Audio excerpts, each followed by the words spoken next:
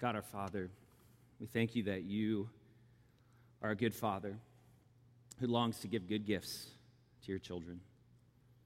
Would you, by your Spirit, open up our minds, our hearts, our souls, to receive with humility the words of life that you have for us today.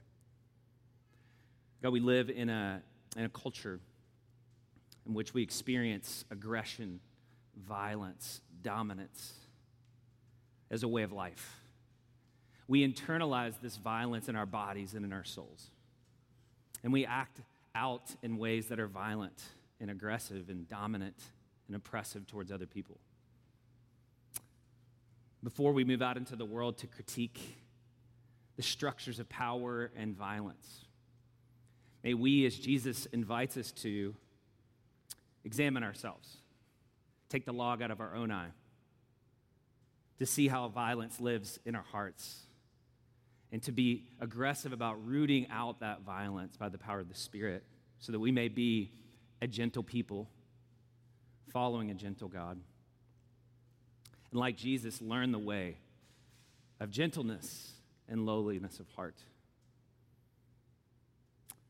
This is impossible apart from the Spirit. So God, we ask for your help. We pray these things in Jesus' name. Amen.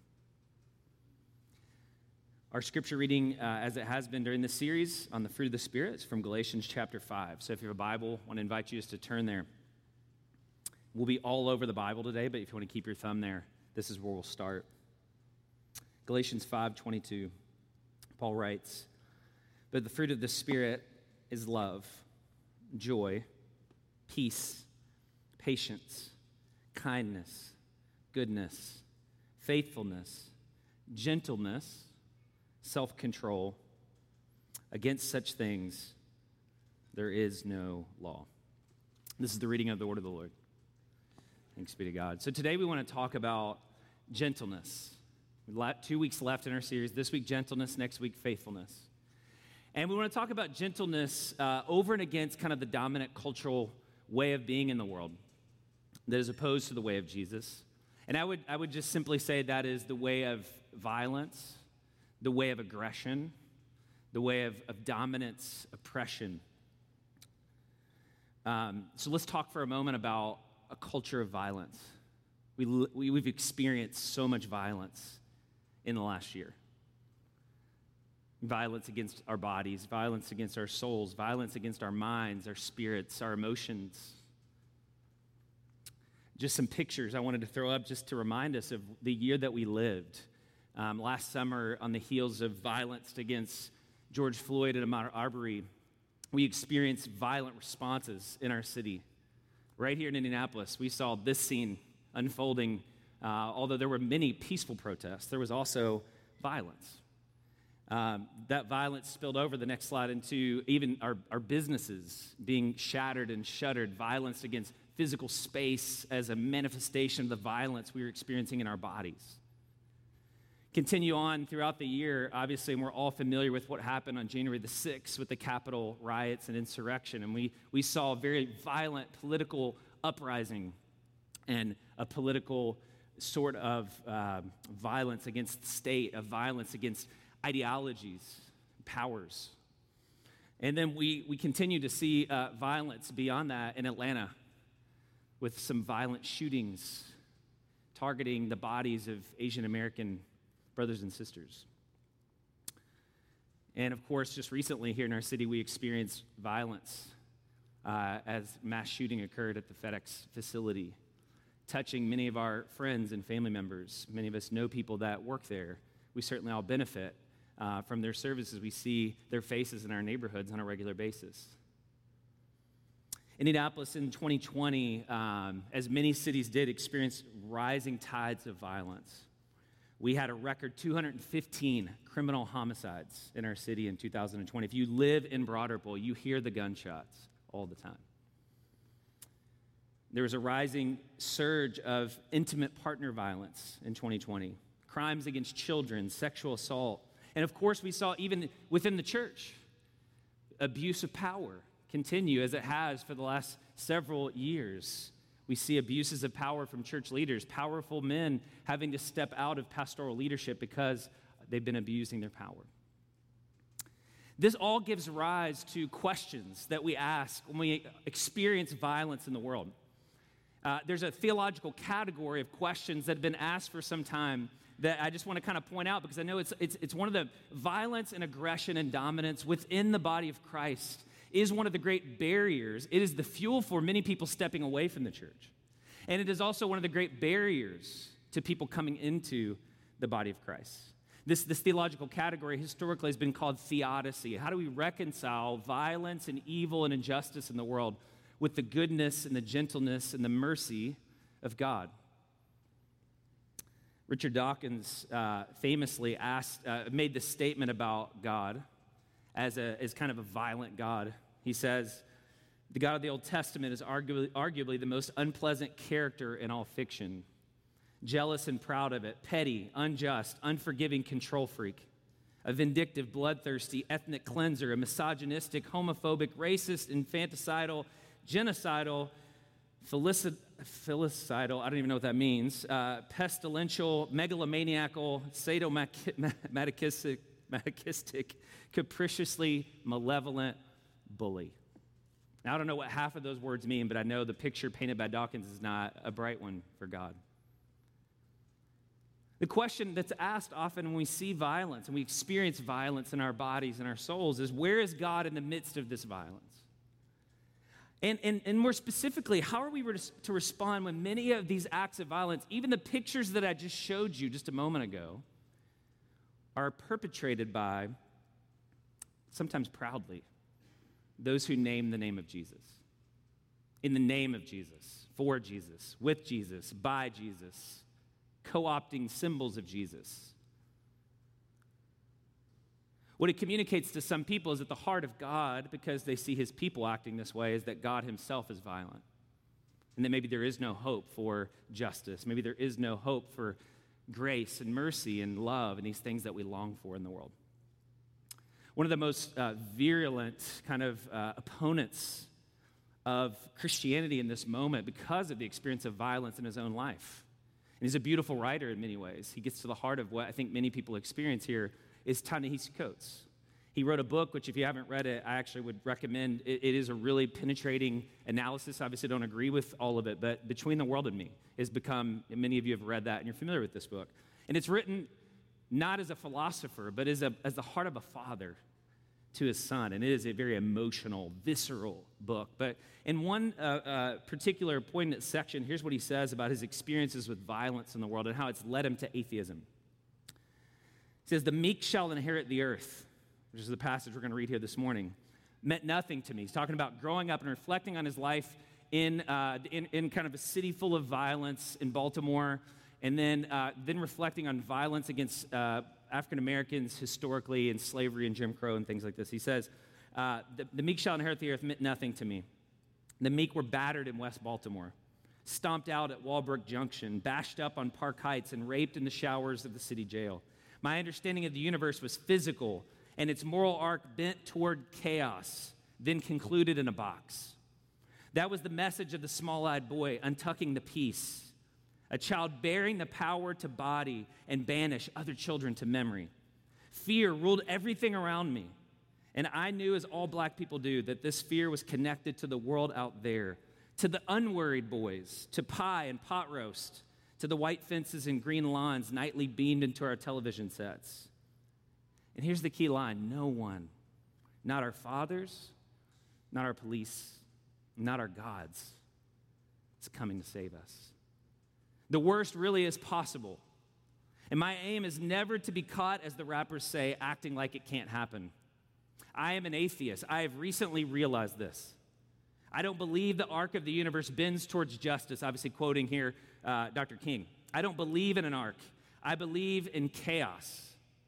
I believe powerful people who think that they can make utopia out of chaos should be watched closely. I don't know that it all ends badly, but I think that it probably does. This is how many African Americans feel in our country. This has been their experience, one of violence. And for many, it has led them away from the church. You could think of James Baldwin. You could think of many names here in this tradition. So I think underneath this, though, like if we're listening to the heart cry, underneath these words, we hear the pain. And it really is, I believe, a crying out for a different way.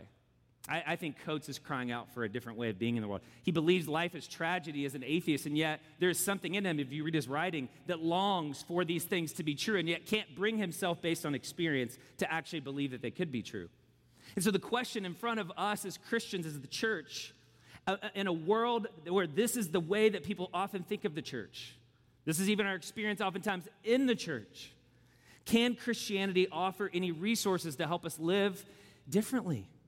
To have a hopefulness for the future that, yes, sees the violence in the world and says, no, this is not the way of Jesus, and this is how we are called to live as Jesus' gentle people in the world following a gentle Jesus. This sort of violence is not new. The particular manifestation of this certainly is new in our day, but if you go back to Galatians chapter 5, this violence, this aggression in the church is exactly what Paul was writing against. Remember the context in Galatians chapter 5, verse 15. But if you bite and devour one another, that's violent language. If you bite, if you devour one another, watch out, or you will be consumed by one another. Similar to the words of Jesus to Peter, those who live by the sword will die by the sword. Violence begets more violence. It escalates, and it never ends.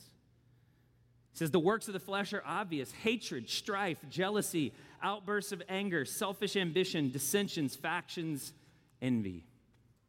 And Paul says this is not the way that we are to live as Spirit-filled people. Filled with the Spirit of God, we are called and invited to be a gentle people in a culture of aggression and violence. So let me just define gentleness for us, because, again, this is very similar to kindness a couple weeks ago.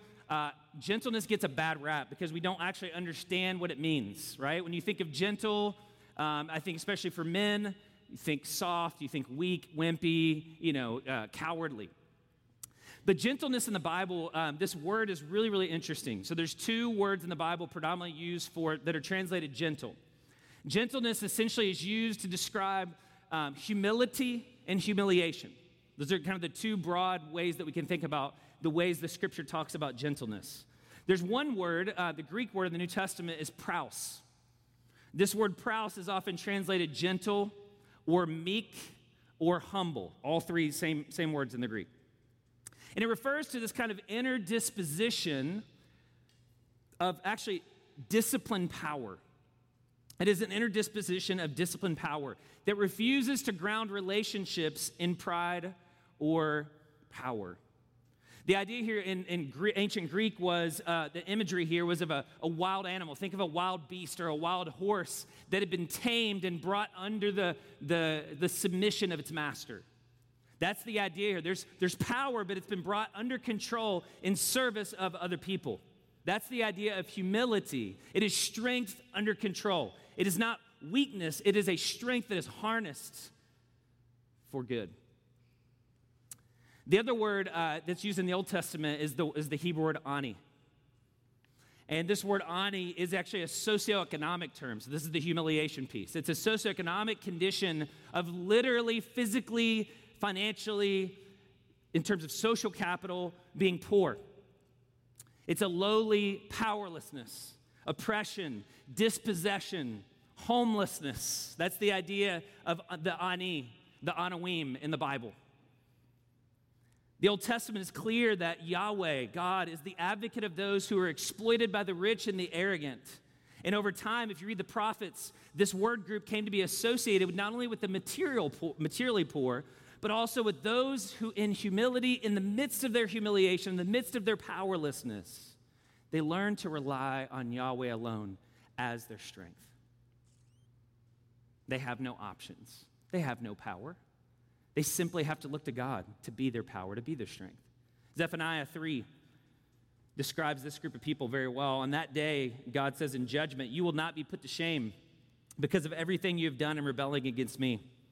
For then I will remove your proud, arrogant people from among you, and you will never again be haughty on my holy mountain. I will leave a meek and humble people among you, and they will take refuge in the name of Yahweh."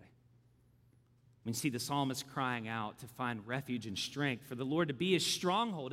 It's literally at the threat of life and limb and violence. They look to God and say, you are my stronghold. You are my strong place. You are my tower. The righteous run into you and they're saved. And this is the reality of meekness or gentleness. Let me just give you a simple definition for how I think about gentleness in terms of what it looks like to live into this.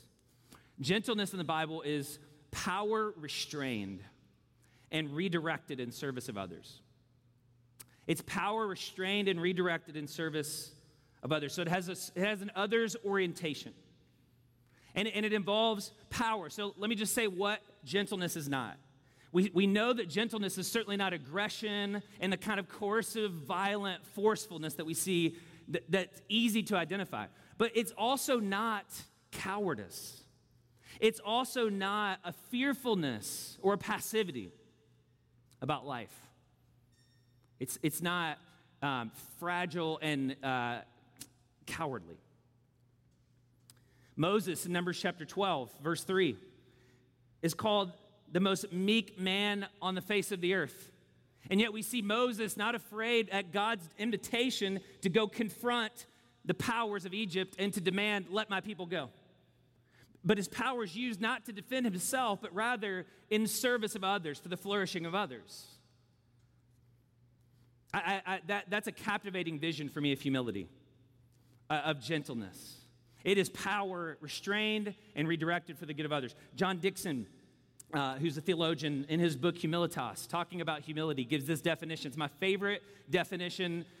Sorry, C.S. Lewis, but it's my favorite definition of humility out there. Here's what he says. Humility is the noble choice to forego your status, deploy your resources, or use your influence for the good of others before yourself. The humble person is marked by a willingness to hold power in service of others. First, humility presupposes your dignity. The one being humble acts from a height, so to speak, as the lowering etymology makes clear. He's talking here about Philippians 2 and the humility of Jesus. True humility assumes the dignity or strength of the one possessing the virtue, which is why it should not be confused with having low self-esteem or being a doormat for others. It's powerful, he says. In fact, I would go so far as to say that it's impossible to be humble in the real sense without a healthy sense of your own worth and abilities. Second, humility is willing. It's a choice. Otherwise, it's humiliation. Finally, humility is social. It's not a private act of self-deprecation, banishing proud thoughts, refusing to talk about your achievements, and so on. I would call this simple modesty.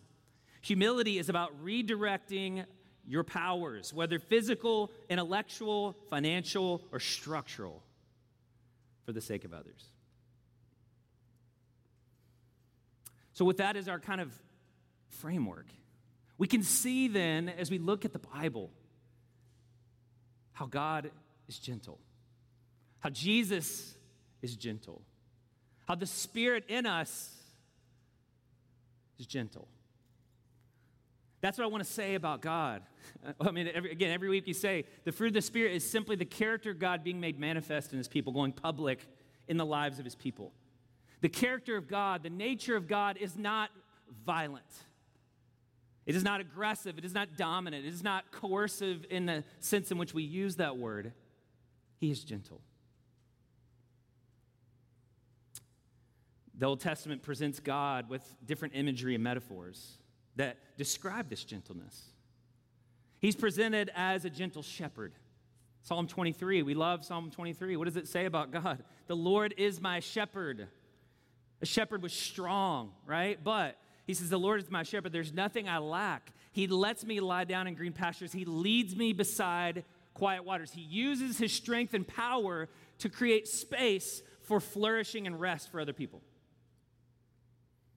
Isaiah 40:11, he protects his flock like a shepherd. He gathers the lambs in his arms, and he carries them in the fold of his garment. He gently leads those who are nursing. He's a gentle shepherd. He's a gentle parent, the Old Testament says. Psalm 103:13, as a father has compassion on his children, so the Lord has compassion on those who fear him. For he knows what we are made of, remembering that we're dust. And by dust, he doesn't mean lacking dignity. By dust, he means vulnerable. We're vulnerable. I think here of the picture. We have a lot of young dads in the room. When a baby comes into the world, there's something very delicate and sweet about that baby resting on mom's chest, but there's also something really powerful when that baby rests on dad's chest. You literally have the power as a man, as a father, to crush that baby, to kill that baby. And yet in all tenderness and vulnerability, you use your strength to create a safe space, if you're a good father, for your children to flourish, for that baby to feel secure, attached, trusting, loved. That's the imagery of God, is this father who knows our vulnerability, who could, because he's powerful, crush us, and yet he chooses to love us. Deuteronomy 1 likewise says, and you saw in the wilderness how the Lord your God carried you as a man carries his son all along the way you traveled until you reached this place. God is gentle. He's a gentle father. Now, what about all the wrath, right? Like, what about all the passages in which God gets angry and he uses a kind of coercive force against peoples and nations? And here's what I just would say about that is, yes, those are real. We can't gloss over those passages. To do so would be to mischaracterize, misrepresent, do violence against who God is. But let me just say this. When we see God's wrath kindled, when we see him act out in anger, it is never reactionary. It is never unmeasured. It is never for no reason. It is never just vindictive. It's always directed towards injustice and idolatry, which vandalizes the shalom that God created his people to experience. It's because he loves goodness, because he loves beauty, because he loves what's true and good and right, that God acts out like we would want someone to do, right? When we experience injustice, we want somebody to intervene and say, this is wrong. And that's what God does. And he's patient in his wrath. He's slow to anger, but he does get there eventually. And he says, enough is enough. But his heart, and this is what I just want you to hear, God's heart is not violent.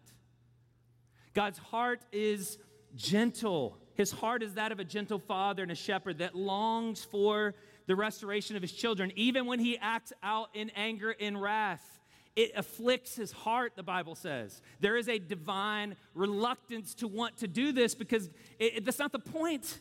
The point is not to be violent. The point is to deal with evil and injustice. And that sounds weird to say there's this conflict in God, but there is. Lamentations 3:33 says so. For God does not afflict from his heart or grieve the children of men. It's not who he is in his heart. His heart is that of the Father. And it's what we see then represented in the life of Jesus, right? Jesus comes and he says about himself, the only time in the Bible that Jesus talks about his own heart, Matthew chapter 11, a very well-known passage. And Jesus says this about himself as the incarnation of this gentle God, this meek God. He says, come to me, all you who are weary and burdened, and I will give you rest. All of you, take up my yoke and learn from me, because I am gentle and humble in heart.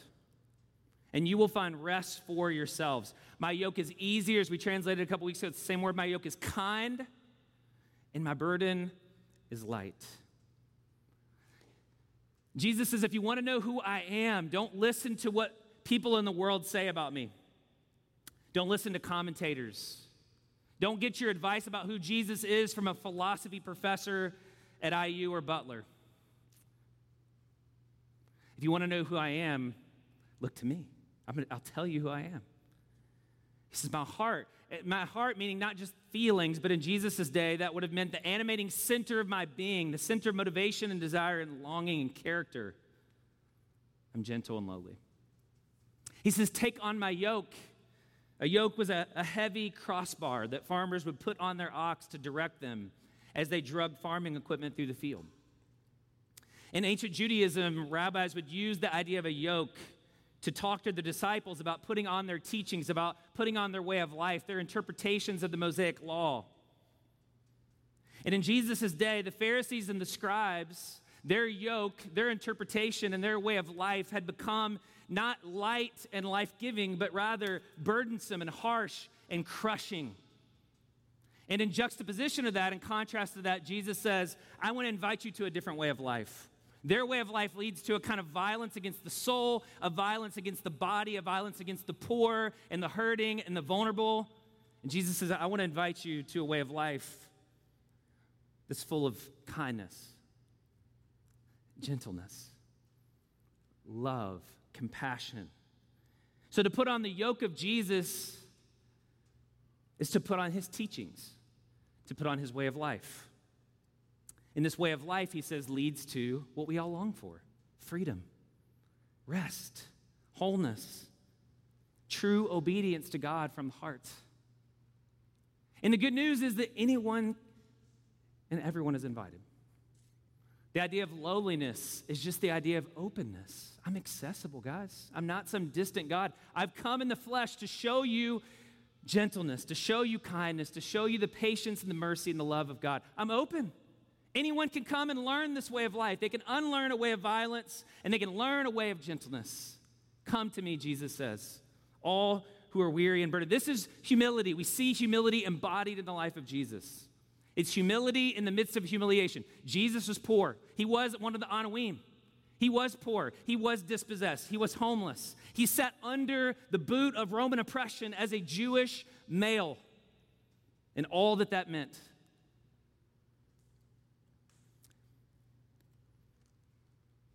And he teaches, blessed are the gentle. Blessed are the meek, for they will inherit the earth, quoting Psalm 37. Jesus is the fulfillment of Psalm 37. Those who wait on the Lord will inherit the land. They will inherit the presence and the promises of God.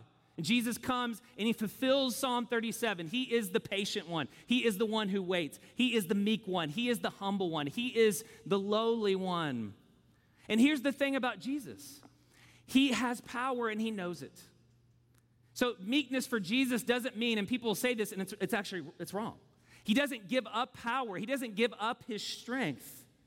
He knows who he is. Like, think about the night that he washed his disciples' feet. Before he bent down to serve, what does it say about Jesus? Jesus, knowing where he came from and knowing to where he was going, humbled himself and washed feet. Jesus knew the power that he had. But here's the difference between Jesus and people who abuse power. He never used his power to defend himself, to exalt himself, to justify himself. He only held power in service of other people. Jesus, in that sense, you could say, is superior, and yet he's always acting inferior and putting his power under the interests of other people. This is a power under and a power beside, not a power over.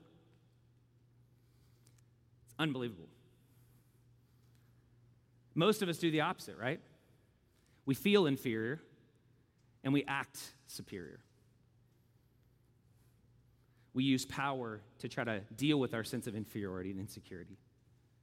Jesus knows he's superior and yet acts inferior, acts the servant.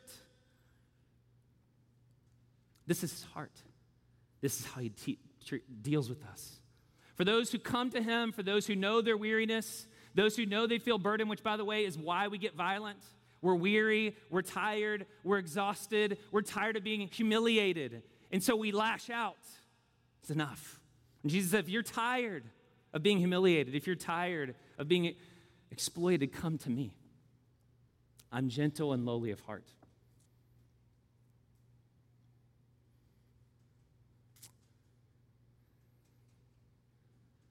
Dane Ortland, in a great book called Gentle and Lowly, that we're going to buy. Actually, we've got free copies of for the entire church.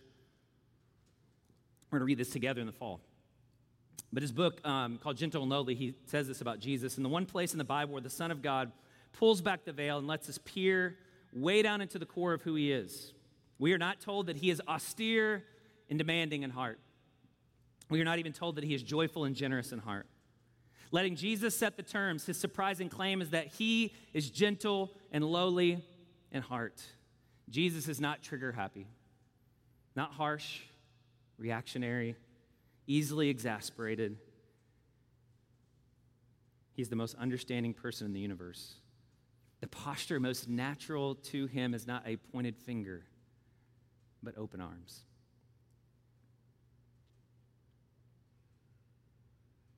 Man, we have to internalize that.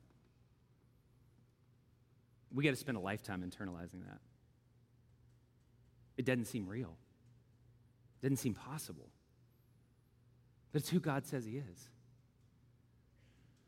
And you see this throughout the ministry of Jesus. I could go on with verse after verse of Jesus' kindness, his gentleness. He shows up and he says, hey, I'm here to preach good news to the poor, to the meek, to the crushed, to the humiliated, set the captives free, to give sight to the blind. He befriends and welcomes the vulnerable, the lepers, the untouchables, the morally despicable ones that the Pharisees won't even come within 6 feet of.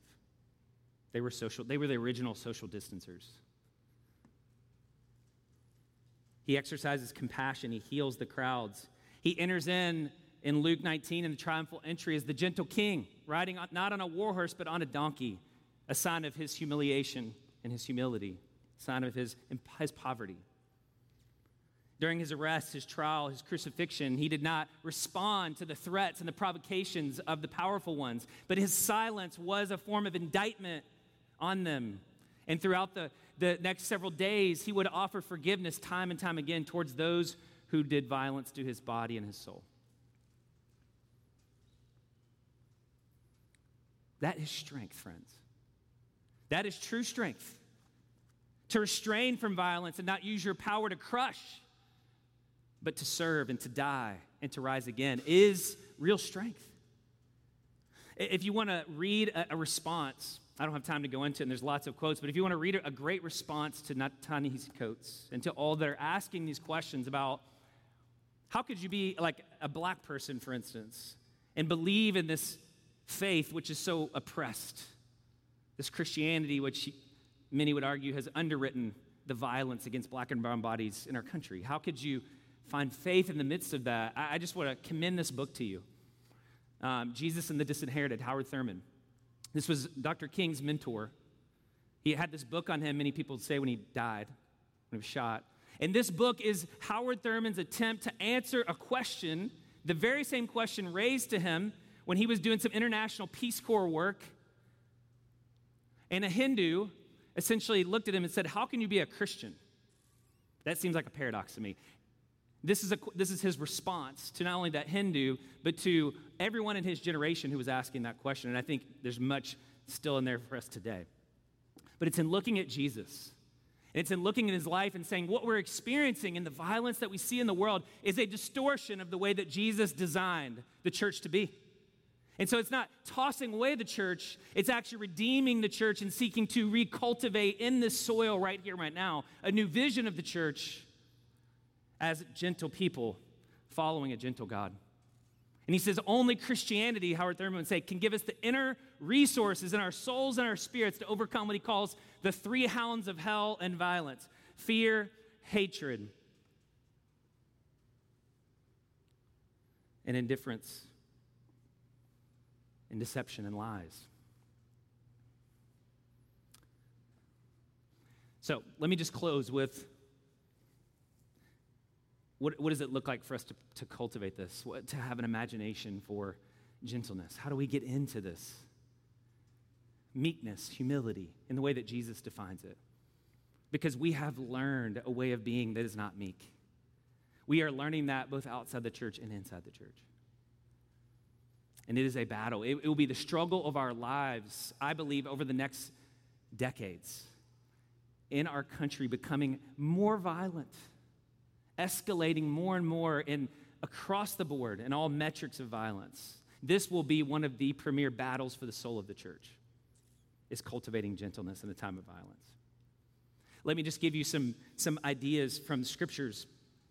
First, we must take on Jesus' yoke, right? It starts with knowing Jesus, coming to Jesus in our weariness and our burdens, carrying our exhaustion, feeling humiliated, not grasping for power, but rather coming to Jesus, the one who holds all power, who has all authority, and who's already given us all the power that we need. That's why in Matthew 28 it says, all authority, all power has been given to me, and I give it to you. Go and teach and baptize and make disciples. Disciple making requires the power of Jesus, and we must come to learn Jesus' ways. And that means we confess our sins, right? Taking on Jesus' yoke means we see violence in our own hearts. We move towards self-examination before we move out and prophetically critique the world. And we say, woe is me before woe is you. Can I see the violence in my own heart? Can I confess that? Can I see myself as a fellow sinner? Right? Because when we tend to get violent and aggressive and rough towards other people is when we don't think we are capable of doing the very same things. But if I see that I'm a sinner, I'm free to be gentle because I know apart from the grace of God, there go I. I'm just as capable as they are, given the right circumstances. So we confess our sins and we come to Jesus in vulnerability. And we see our people who need the gentleness of Jesus. And we take on his yoke. In other words, we take on his way of life. We learn to be with Jesus and experience his gentleness day in and day out through prayer and meditation and solitude and silence and disciple making and activity out in the world. We're with Jesus. We become like him and take on his character. And then we begin to do what he did in the world. Other things the New Testament says, other opportunities for us to learn. We need to be gentle in our relationships with other people. As we are learning to take on the yoke of Jesus in his gentle and lowly way, we have an opportunity to practice that in our relationships, particularly in this body. Let me give you some examples from the New Testament. How we correct each other and restore each other. Galatians chapter 6, I don't have these verses, sorry. But he says, brothers and sisters, if someone is caught in any wrongdoing, you who are spiritual should restore such a person with a gentle spirit, watching out for yourselves that you won't be tempted. And the implication of there is tempted towards aggression and violence. Watch out how you restore each other.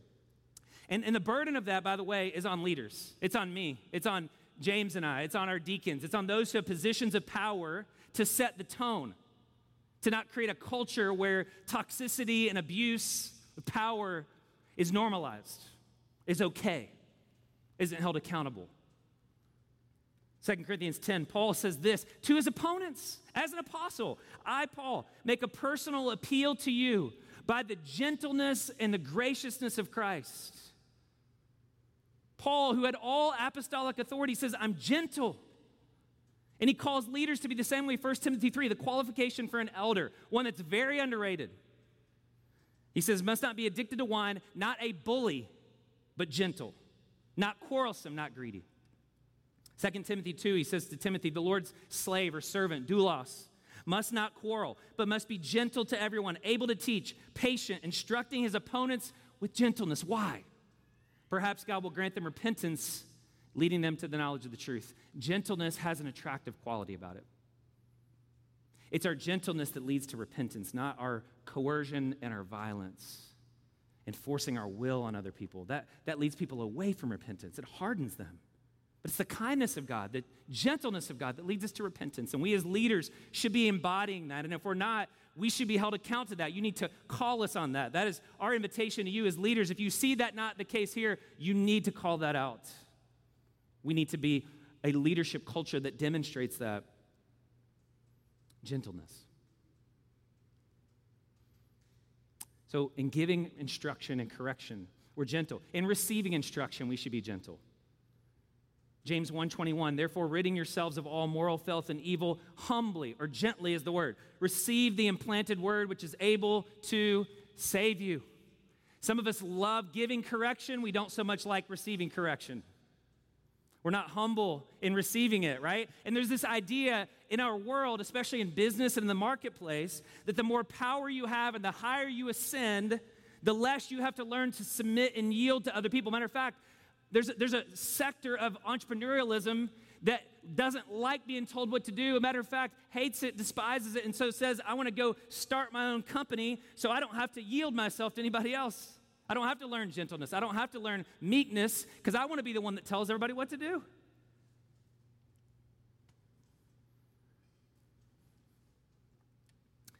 Humbly receive instruction from others. Spend time with the vulnerable, the widow, the orphan, the refugee. We heard stories about that earlier. Children. Jesus said, let the children come to me. He loved children. He wasn't afraid or threatened by children. He loved them. We need to learn to be gentle with the vulnerable. I think of Jesus in John chapter 8. A woman caught in entrapment in the double standards of the law. Jesus confronts her would-be accusers, and they all end up leaving. And Jesus, in his gentleness with this woman who was vulnerable, who was a sinner, but had been caught with an intention to entrap her because they didn't bring the man also, they only brought her, says, nobody condemns you, neither do I. Go and sin no more. I mean, that's gentleness. Don't sin, stop sinning. It's truth, but it's grace. I don't condemn you. Go and sin no more. It changed her life. Witnessing to others. 1 Peter 3, always be ready to give a defense to anyone who asks you for a reason for the hope that's in you. A lot of us get excited about sharing the gospel, as we should. But notice what he says. However, do this with gentleness and respect. In our sharing of the gospel, are we gentle? Are we respectful? Or are we coercing, confronting, harsh, aggressive? The last one, and I wish we had time, but we just don't have a whole lot of time to get into it. The last one is such a major category, and there's a lot to be said. It requires another sermon.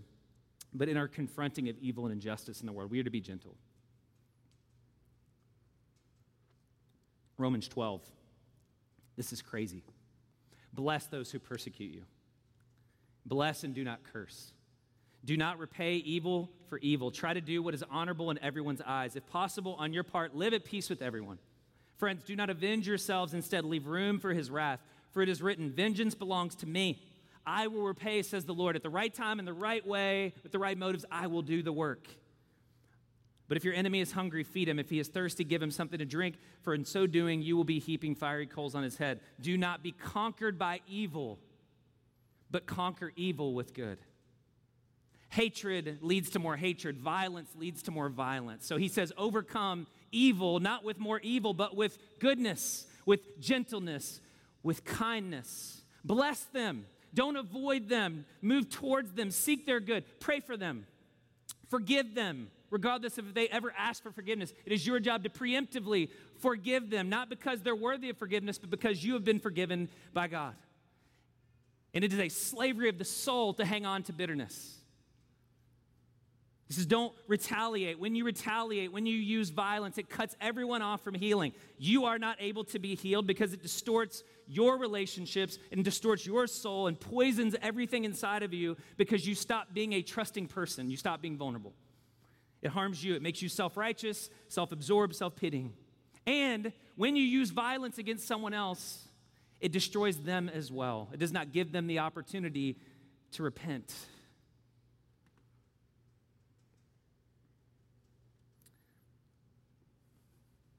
He says, in doing so, you heap coals on their head. You graciously oppose them. You pour coals on them. And then he says, inasmuch as it depends on you, live at peace. So that doesn't mean where there's abuse or injustice that you just stay in and take it. Don't misunderstand what I'm saying. To live at peace means sometimes we have to separate ourselves. Sometimes we always take it to law enforcement, right? We never just sweep it under the rug and say, oh, the church will handle this. We take those things to the appropriate authorities, and we advocate and we ally for those who are being abused. And sometimes it means we separate ourselves from that violence. But it always means that we are rooting for good. It always means we are praying for redemption. We are working for redemption, and we do it with meekness, power, directed for the good of others.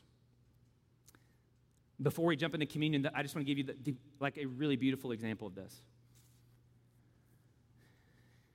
Everybody knows about the civil rights movement in the 50s, 60s, 30s, 40s, 50s, 60s, and beyond. What a lot of people don't understand is how the civil rights movement was so effective.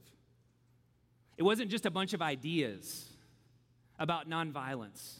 It wasn't just a bunch of ideas about redemption and the possibilities of redemption by those filled with the Spirit of God, although that was true.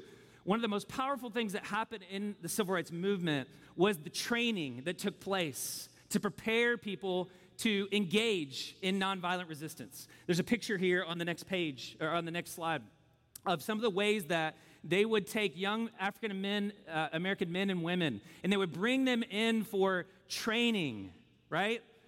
Because they thought it takes a tough inner fiber to not flinch or retaliate when people would provoke them or they would exercise violence against them. And so, fearing their normal, natural reactions to that violence, they created these courses. The leaders of the civil rights movement created courses. They called them social dramas.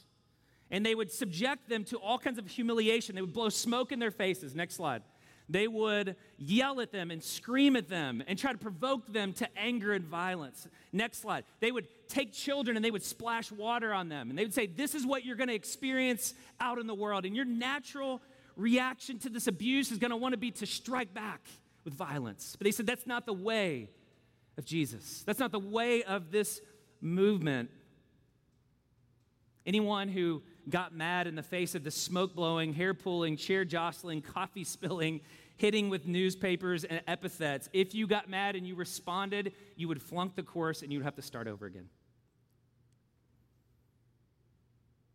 And armed with this way of gentleness, this way of training their bodies, training their imaginations, training their memories, training their minds and their hands, they said, this is how we're going to change the world. And it became a movement of gentleness, a movement of nonviolence in the midst of a world that was intent on committing perpetual violence against their bodies and souls. And we are the inheritors of this tradition. They didn't make this stuff up. You know where Martin Luther King got this? Mordecai Johnson and my man Howard Thurman. And they got it, they would say, from Gandhi. Now that sounds, well, he's not a Christian. Do you know where Gandhi got it? You know where Gandhi says he got it? Jesus.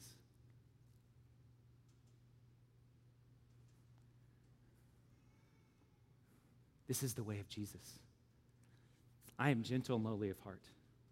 Come to me, all you who are weary, all who feel humiliated, who feel tired, who feel the pressing violence against your bodies and souls in a violent world, regardless of your race, your ethnicity, your socioeconomic background, your level of education. You are a human being created in the image of God, designed to experience flourishing, dignity, value, and worth, and yet all day long you are being squeezed and made to feel like you're not. And Jesus says, if you're tired of that, come to me, and I will give you rest. Believe in me, put your trust in me, bank your life on me, and I will give you rest for your soul, rest for your body, and I will teach you a different way of being in the world. All who come to me, he says, all who draw near to me by faith, I am gentle and I am lowly of heart. That's the invitation for communion for us every week. Come to Jesus and find rest. Come to Jesus and find gentleness, and kindness, and love, and mercy. Let's pray. Father, thank you for this good word. Thank you for your immeasurable meekness, your humility, your gentleness. That in the midst of our provocations, our sin, our rebellion, our injustice towards you, our idolatry, our failing to value you and worship you as the great God and the gentle God and the lovely God that you are, you continue to show us kindness and mercy. You continue to invite us to repent, to turn away from aggression and violence and cowardly ways of living and turn towards you, to find true power, to find true life, to find true flourishing. So God, may we as a church grab onto that as a lifeboat this morning as we drown in a sea of violence. Be our rock. Be our stronghold. We pray in Jesus' name. Amen.